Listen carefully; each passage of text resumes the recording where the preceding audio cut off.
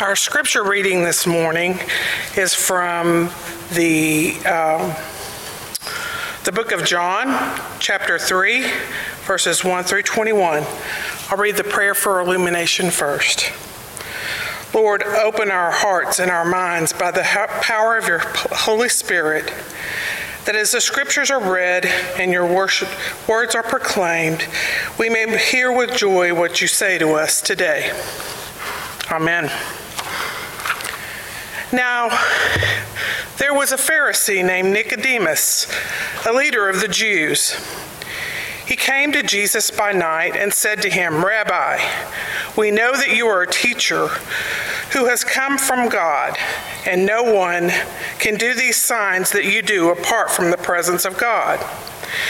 Jesus answered him, "Very truly, I tell you, no one can see the kingdom of God without being born from above." Nicodemus said to him, "How can anyone be born after growing old? Can one enter a second time into the mother's womb and be born?" Jesus answered, "Very truly, I tell you, no one can enter the kingdom of God without being born of water and spirit. What is born of the flesh is the flesh, and what is born of the spirit is spirit. Do not be astonished that I said this to you. You must be born from above. The wind blows where it chooses, and you hear where it chooses, and you hear the sound of it, but you do not know where it comes from or where it goes. So it is with everyone who is born of the Spirit."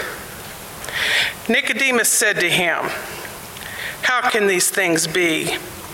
Jesus answered, Are you a teacher of the Israel, and yet you do not understand these things?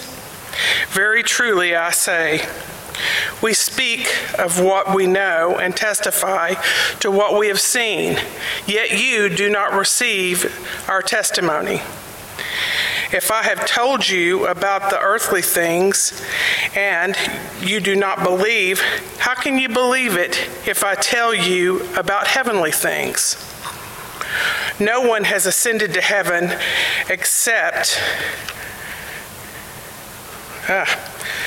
one who descended from heaven, and the Son of Man.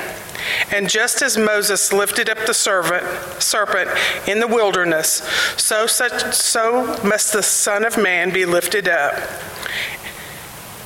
that whatever believes in him may have eternal life. For God so loved the world that he gave his only Son, so that everyone who believes in him may not perish, but have eternal life. Indeed, God did not send the Son into the world to condemn the world, but in order that the world might be saved through him. Those who believe in him are not condemned, but those who have not believed are condemned already, because they have not believed in the name of the only Son of God. This is the judgment, that the light has come into the world, and people love the darkness rather than the light, because their deeds were evil. For all who do evil hate the light, and do not come into the light, so that their deeds may not be exposed. But those who do what is true come into the light, so that it may be clearly seen that their deeds have been done in God. This is the word of God for the people of God. Thanks be to God. Howdy. Let's see. Can I run down a few questions? Yes, sabbatical was great. Yes, I was surprised to come back to a global pandemic. Yes, Amy's doing wonderfully.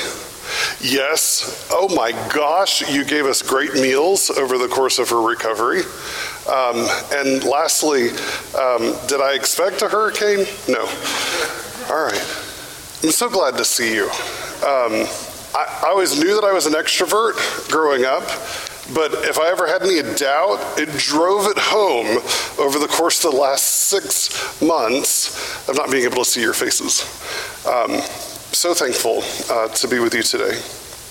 We're looking at John chapter 3, verses 1 through 21. And over the last 3 weeks, if you've been tuning in, and that's actually not a metaphor, if you've been tuning in to our online worship, you have gotten the sense that we have been reading the Bible for all it's worth. Recognizing that sometimes we spend a lot of time reading what people say about the Bible. We spend a lot of time remembering what people have told us about the Bible. But in this series, we have been reading the Bible for ourselves, and we've been reading it for all it's worth, which means not just reading it for inspirational moments. I like to call it chicken soup for the soul, Jesus style, right? We've been reading the Bible for all it's worth because the Bible has something to say about our lives. It's not just window dressing, but rather it is a place for us to discern who we are and what God has called us to do. It is a compass for our purpose. And so my hope is that you have taken on the challenge over the last 4 weeks to read the Bible daily. A small snippet, a chapter if that, for the purpose of discerning purpose for your life. So as we continue our study today, we look at John chapter 3, verses 1 through 21. Now this is a great story, right? We're only 3 chapters in to the Gospel of John. Gospels are about telling the story of Jesus. It goes back to the Greek word of good news, which for the people of God, good news is the life, death, and resurrection of Jesus.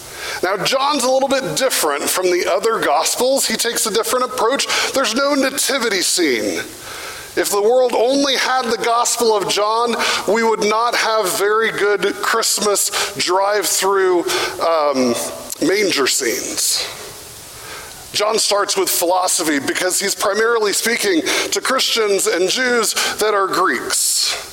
And so Greeks love this idea of culture and curiosity about philosophy. And so the first chapter of John is almost like a theological, philosophical treatise about the inclusion of how God created and how Jesus becomes that word that becomes flesh. And chapter 2, we have a really good, the calling of the disciples, but we also have a really good wedding miracle. My dad used to always say that Jesus was first a caterer because he changes the water into wine. And then we have Nicodemus. Now, Scripture says there was a Pharisee named Nicodemus, full stop. A Pharisee, yep, I said a Pharisee. If you've paid attention over the years, then you know that the Pharisees, the Sanhedrin, the Sadducees, that the teachers of the law are some of the ones who put Jesus to trial. And you're right. So Nicodemus plays for the other team. He comes to Jesus by night. Full stop. Maybe he had a full appointment calendar that day. Teaching Hebrew and being part of red tape meetings that could have been handled by an email. Maybe he was really busy administratively and he shows up in the evening. But the social custom was not to visit during the evening. The social custom was to show up during the day so that people could see. Appearances were important. Think about the different cleanliness rules and laws. One would not be seen at the same table as someone who was not the same class as you were. Nicodemus comes at night because he has something to hide. He's not so sure what his colleagues would think of him showing up at Jesus' place.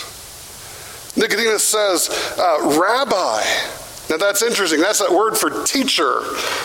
These days, if you call somebody a pastor, that just means they went on the internet and got a certificate. But way back in the day, pastor meant something, and rabbi meant something as well, that you were credentialed by someone. Nicodemus is being nice here. Jesus has no credentials. He says, Rabbi, we know that you are a teacher, there he goes again, using words, who has come from God, for no one can do these signs that you do apart from the presence of God. So signs, that's interesting.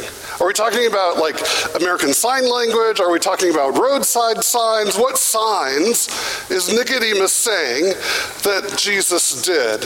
In John's gospel, all of the miracles are referred to as signs. They are signs because they point to the divine. They point to God. So the things that Jesus does that are miraculous are not just bread and circus for the masses. They are examples of the inbreaking of the kingdom of God in the divine purpose of Jesus Christ.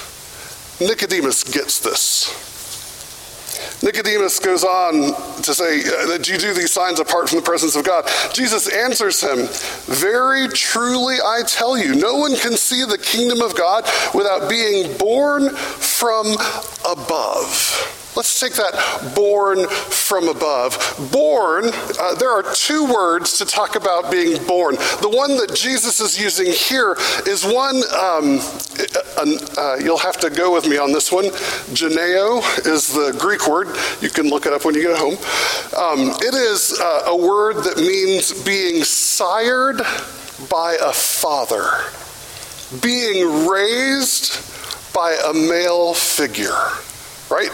Jesus says, no one can, truly I tell you, no one can see these things without being sired from someone above. You kind of get that? The above is interesting because, there are more words than you can put to Greek than more words that you can put to English. And so there are often multiple meanings of words. And the from above can also mean again. Have you ever heard the phrase, be born again? What if we blur the definition there and we say either born above, from above or born again, or maybe it means both? And so Jesus goes on to say, no one can see the kingdom of God without being born from above. Nicodemus said to him, how can anyone be born after having grown old? Interestingly, here in the Greek, Nicodemus uses the other word for being born, which is that being birthed out of the womb of a mother. Do you see the differences here, right? When Nicodemus goes a little bit further, can one enter a second time into the mother's womb and be born? I always thought that Nicodemus was just dumb, right? Like, how couldn't he get this? I mean, even I knew you couldn't climb back into your mother's womb to be born, but the difference here is in the words that are being used. Do you see when we read the Bible for all it's worth, we get more value out of it? Nicodemus is having a hard time understanding spiritual things. He is stuck in the very literal, material expectations of what it means to be born. What Jesus is saying, some of us just need to be raised by a father. Some of us just need to be formed as a believer. Some of us need to be born again or from above. The conversation goes on. Jesus answers Nicodemus, very truly I tell you, no one can enter the kingdom of God without being born of water and the Spirit. Now that's interesting. You and I all think of baptism, don't we? I think Nicodemus was wondering about other things, right? Baptism was a part of life, but baptism often meant you got washed. And there was a ritual bath for Jews when they joined, when they became a full standing member in the synagogue, or if you converted. But Jesus goes on to say, what is born of the flesh is flesh, and what is born of the Spirit is spirit. Do not be astonished that I said to you, you must be born from above. Oh, the translators decided they liked from above here instead of again, probably because of context, probably because of verse 8. Jesus goes on to say, the wind blows where it chooses, and you hear the sound of it, but you do not know where it comes from or where it goes. They chose above so that you'd get a clue that the wind comes from where? Above. So it is with everyone who is born of the Spirit. Now, the word for spirit you've heard before. In Hebrew, it's ruach. You know you're saying it right when you spit. Ruach, right? The word in Greek for spirit is closely associated with pneuma, or wind. And so here we get another little bit of ambiguity that I think adds to the meaning as opposed to taking away from it. So it is with everyone who is born of the Spirit. Nicodemus said to him, how can these things be? Jesus answered him, are you a teacher of Israel, and yet you do not understand these things? Now are you a teacher of Israel is really not a good translation from the Greek, because what Jesus is saying to Nicodemus's role in Jerusalem was one of the chief teachers, right? This is dean of the Christian education world. This is, do I dare say, Pope. It's probably an odd discussion of trying to identify a Jewish teacher in Near Eastern ancient world with a guy in Rome. But what Nicodemus teaches is considered to be doctrine. It is considered to be true. It is considered to be helpful in raising and forming people in the faith. And Jesus says, you're the teacher, and you don't know this? You see, in some ways, Jesus is extending the same kind of generosity to Nicodemus that Nicodemus originally extended to Jesus in the beginning, where he said, Rabbi. Yeah, Jesus is turning around and saying, you're a rabbi and you don't know this? You're the rabbi and you don't know this? Jesus goes on to say, very truly I tell you, we speak of what we know and testify to what we have seen. Okay, what kind of teacher do you want? A teacher who read it in a book and guesses, or a teacher who's been there, done that, and shows you how it goes? Jesus is setting up what type of teacher he thinks the world needs. Verse 12, if I told you about earthly things and you do not believe me, how can you believe if I tell you about heavenly things? In this, I think there's some tongue-in-cheek when Jesus says, no one has ascended into heaven except the one who descended from heaven. Who's that? Jesus, the Son of Man. And just as Moses lifted up the serpent in the wilderness, so must the Son of Man be lifted up, that whoever believes in him may have eternal life. Now that verse 14, that's difficult, right? Who's Jesus to pull in Old Testament on us? We're just trying to read the Bible for all it's worth, and we're in the New Testament looking at a gospel. Come on now. What Jesus is doing is he's saying to Nicodemus a story that any young Hebrew child would have known. That when wandering in the desert for 40 years, when they had just left and been rescued out of Israel as slaves, that the people began to doubt God and to grumble against Moses. And God's punishment for that was that fiery serpents were released on the crowd, and people died who grumbled. I won't tell you how wonderful it'd be to have that power. And what God told Moses when Moses went to God and said, there needs to be some relief, is that God said to Moses, make a staff with a bronze serpent on it and lift it up in front of the people. And all the people have to do is to lift up their eyes to that serpent, and they will be saved. No words, nothing else, just rescue. And so Jesus is saying to Nicodemus, I'm that serpent. I'm the one who's been there, done that, and can tell you about it. Jesus goes on teaching, and this is that one verse that everybody knows and is memorized. If not, just wait for the next NFL football game, and you'll see it, JN3:16 in the touchdown zone, right? For God so loved the world that he gave his only Son, so that everyone who believes in him may not perish, but have eternal life. If you were looking for a mission statement for Jesus, there it is. If you were looking for a purpose statement for all of us in participating in the divine work and the saving work of Jesus Christ, there it is. Just like the Hebrew people, when they were grumbling, they were rescued just because they lifted their eyes up and saw what God had provided. Verse 17 goes on, Jesus describes, indeed, God did not send the Son into the world to condemn the world, but in order that the world might be saved through him. Those who believe in him are not condemned, but those who do not believe are condemned already, because they have not believed in the name of the only Son of God. Now, you and I kind of go, oh yeah, that's right. This is the things the preacher says. Yeah, got it. It was probably in the baptismal covenant. Got it. Probably hear it often. Don't hear it regularly anymore because we hear it regularly.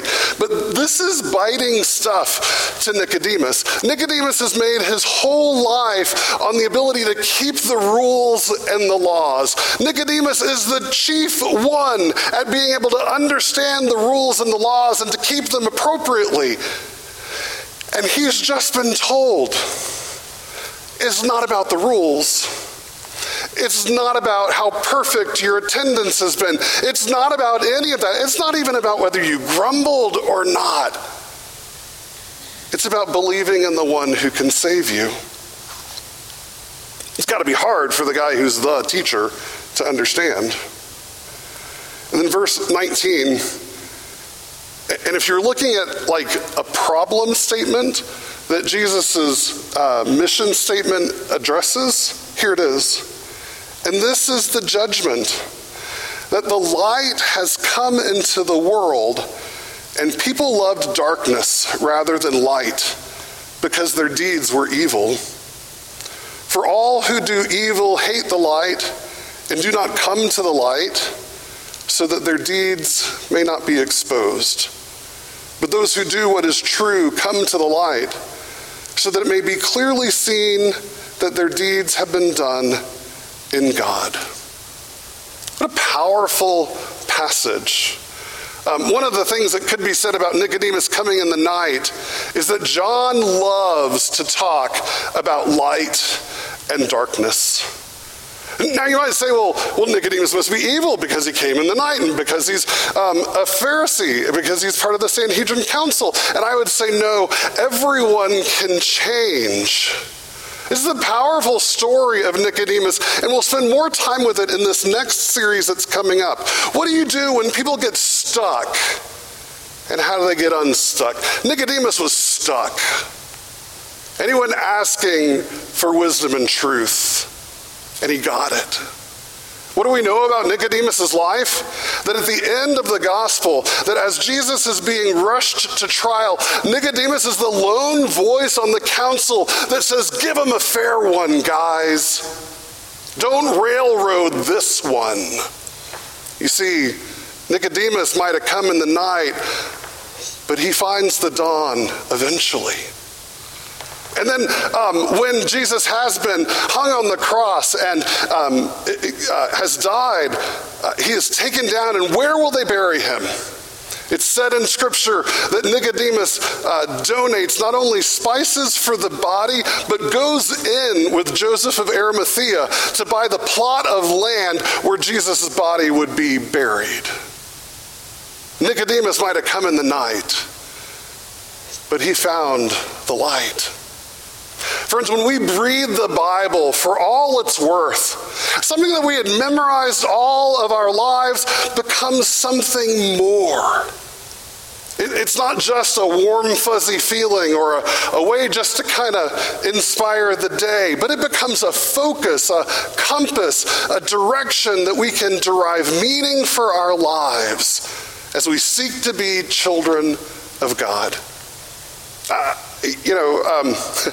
don't know about you, but like the world keeps on getting more and more interesting. Yeah, I mean, you start out with a global pandemic and then you end up with riots and protests, and then on top of that, a hurricane.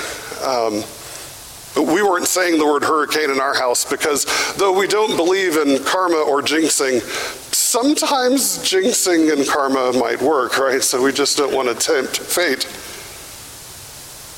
So in a world where everything seems to be shifting, everything seems to be changing, where you're wearing face masks to church, and we're not singing as a group.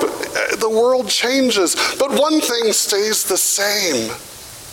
The words of Scripture aren't just good for greeting cards. They're actually good for our life. If you're looking to tune up your spiritual health, maybe start a new chapter in your life, the best thing you can do is to pray and read Scripture every morning.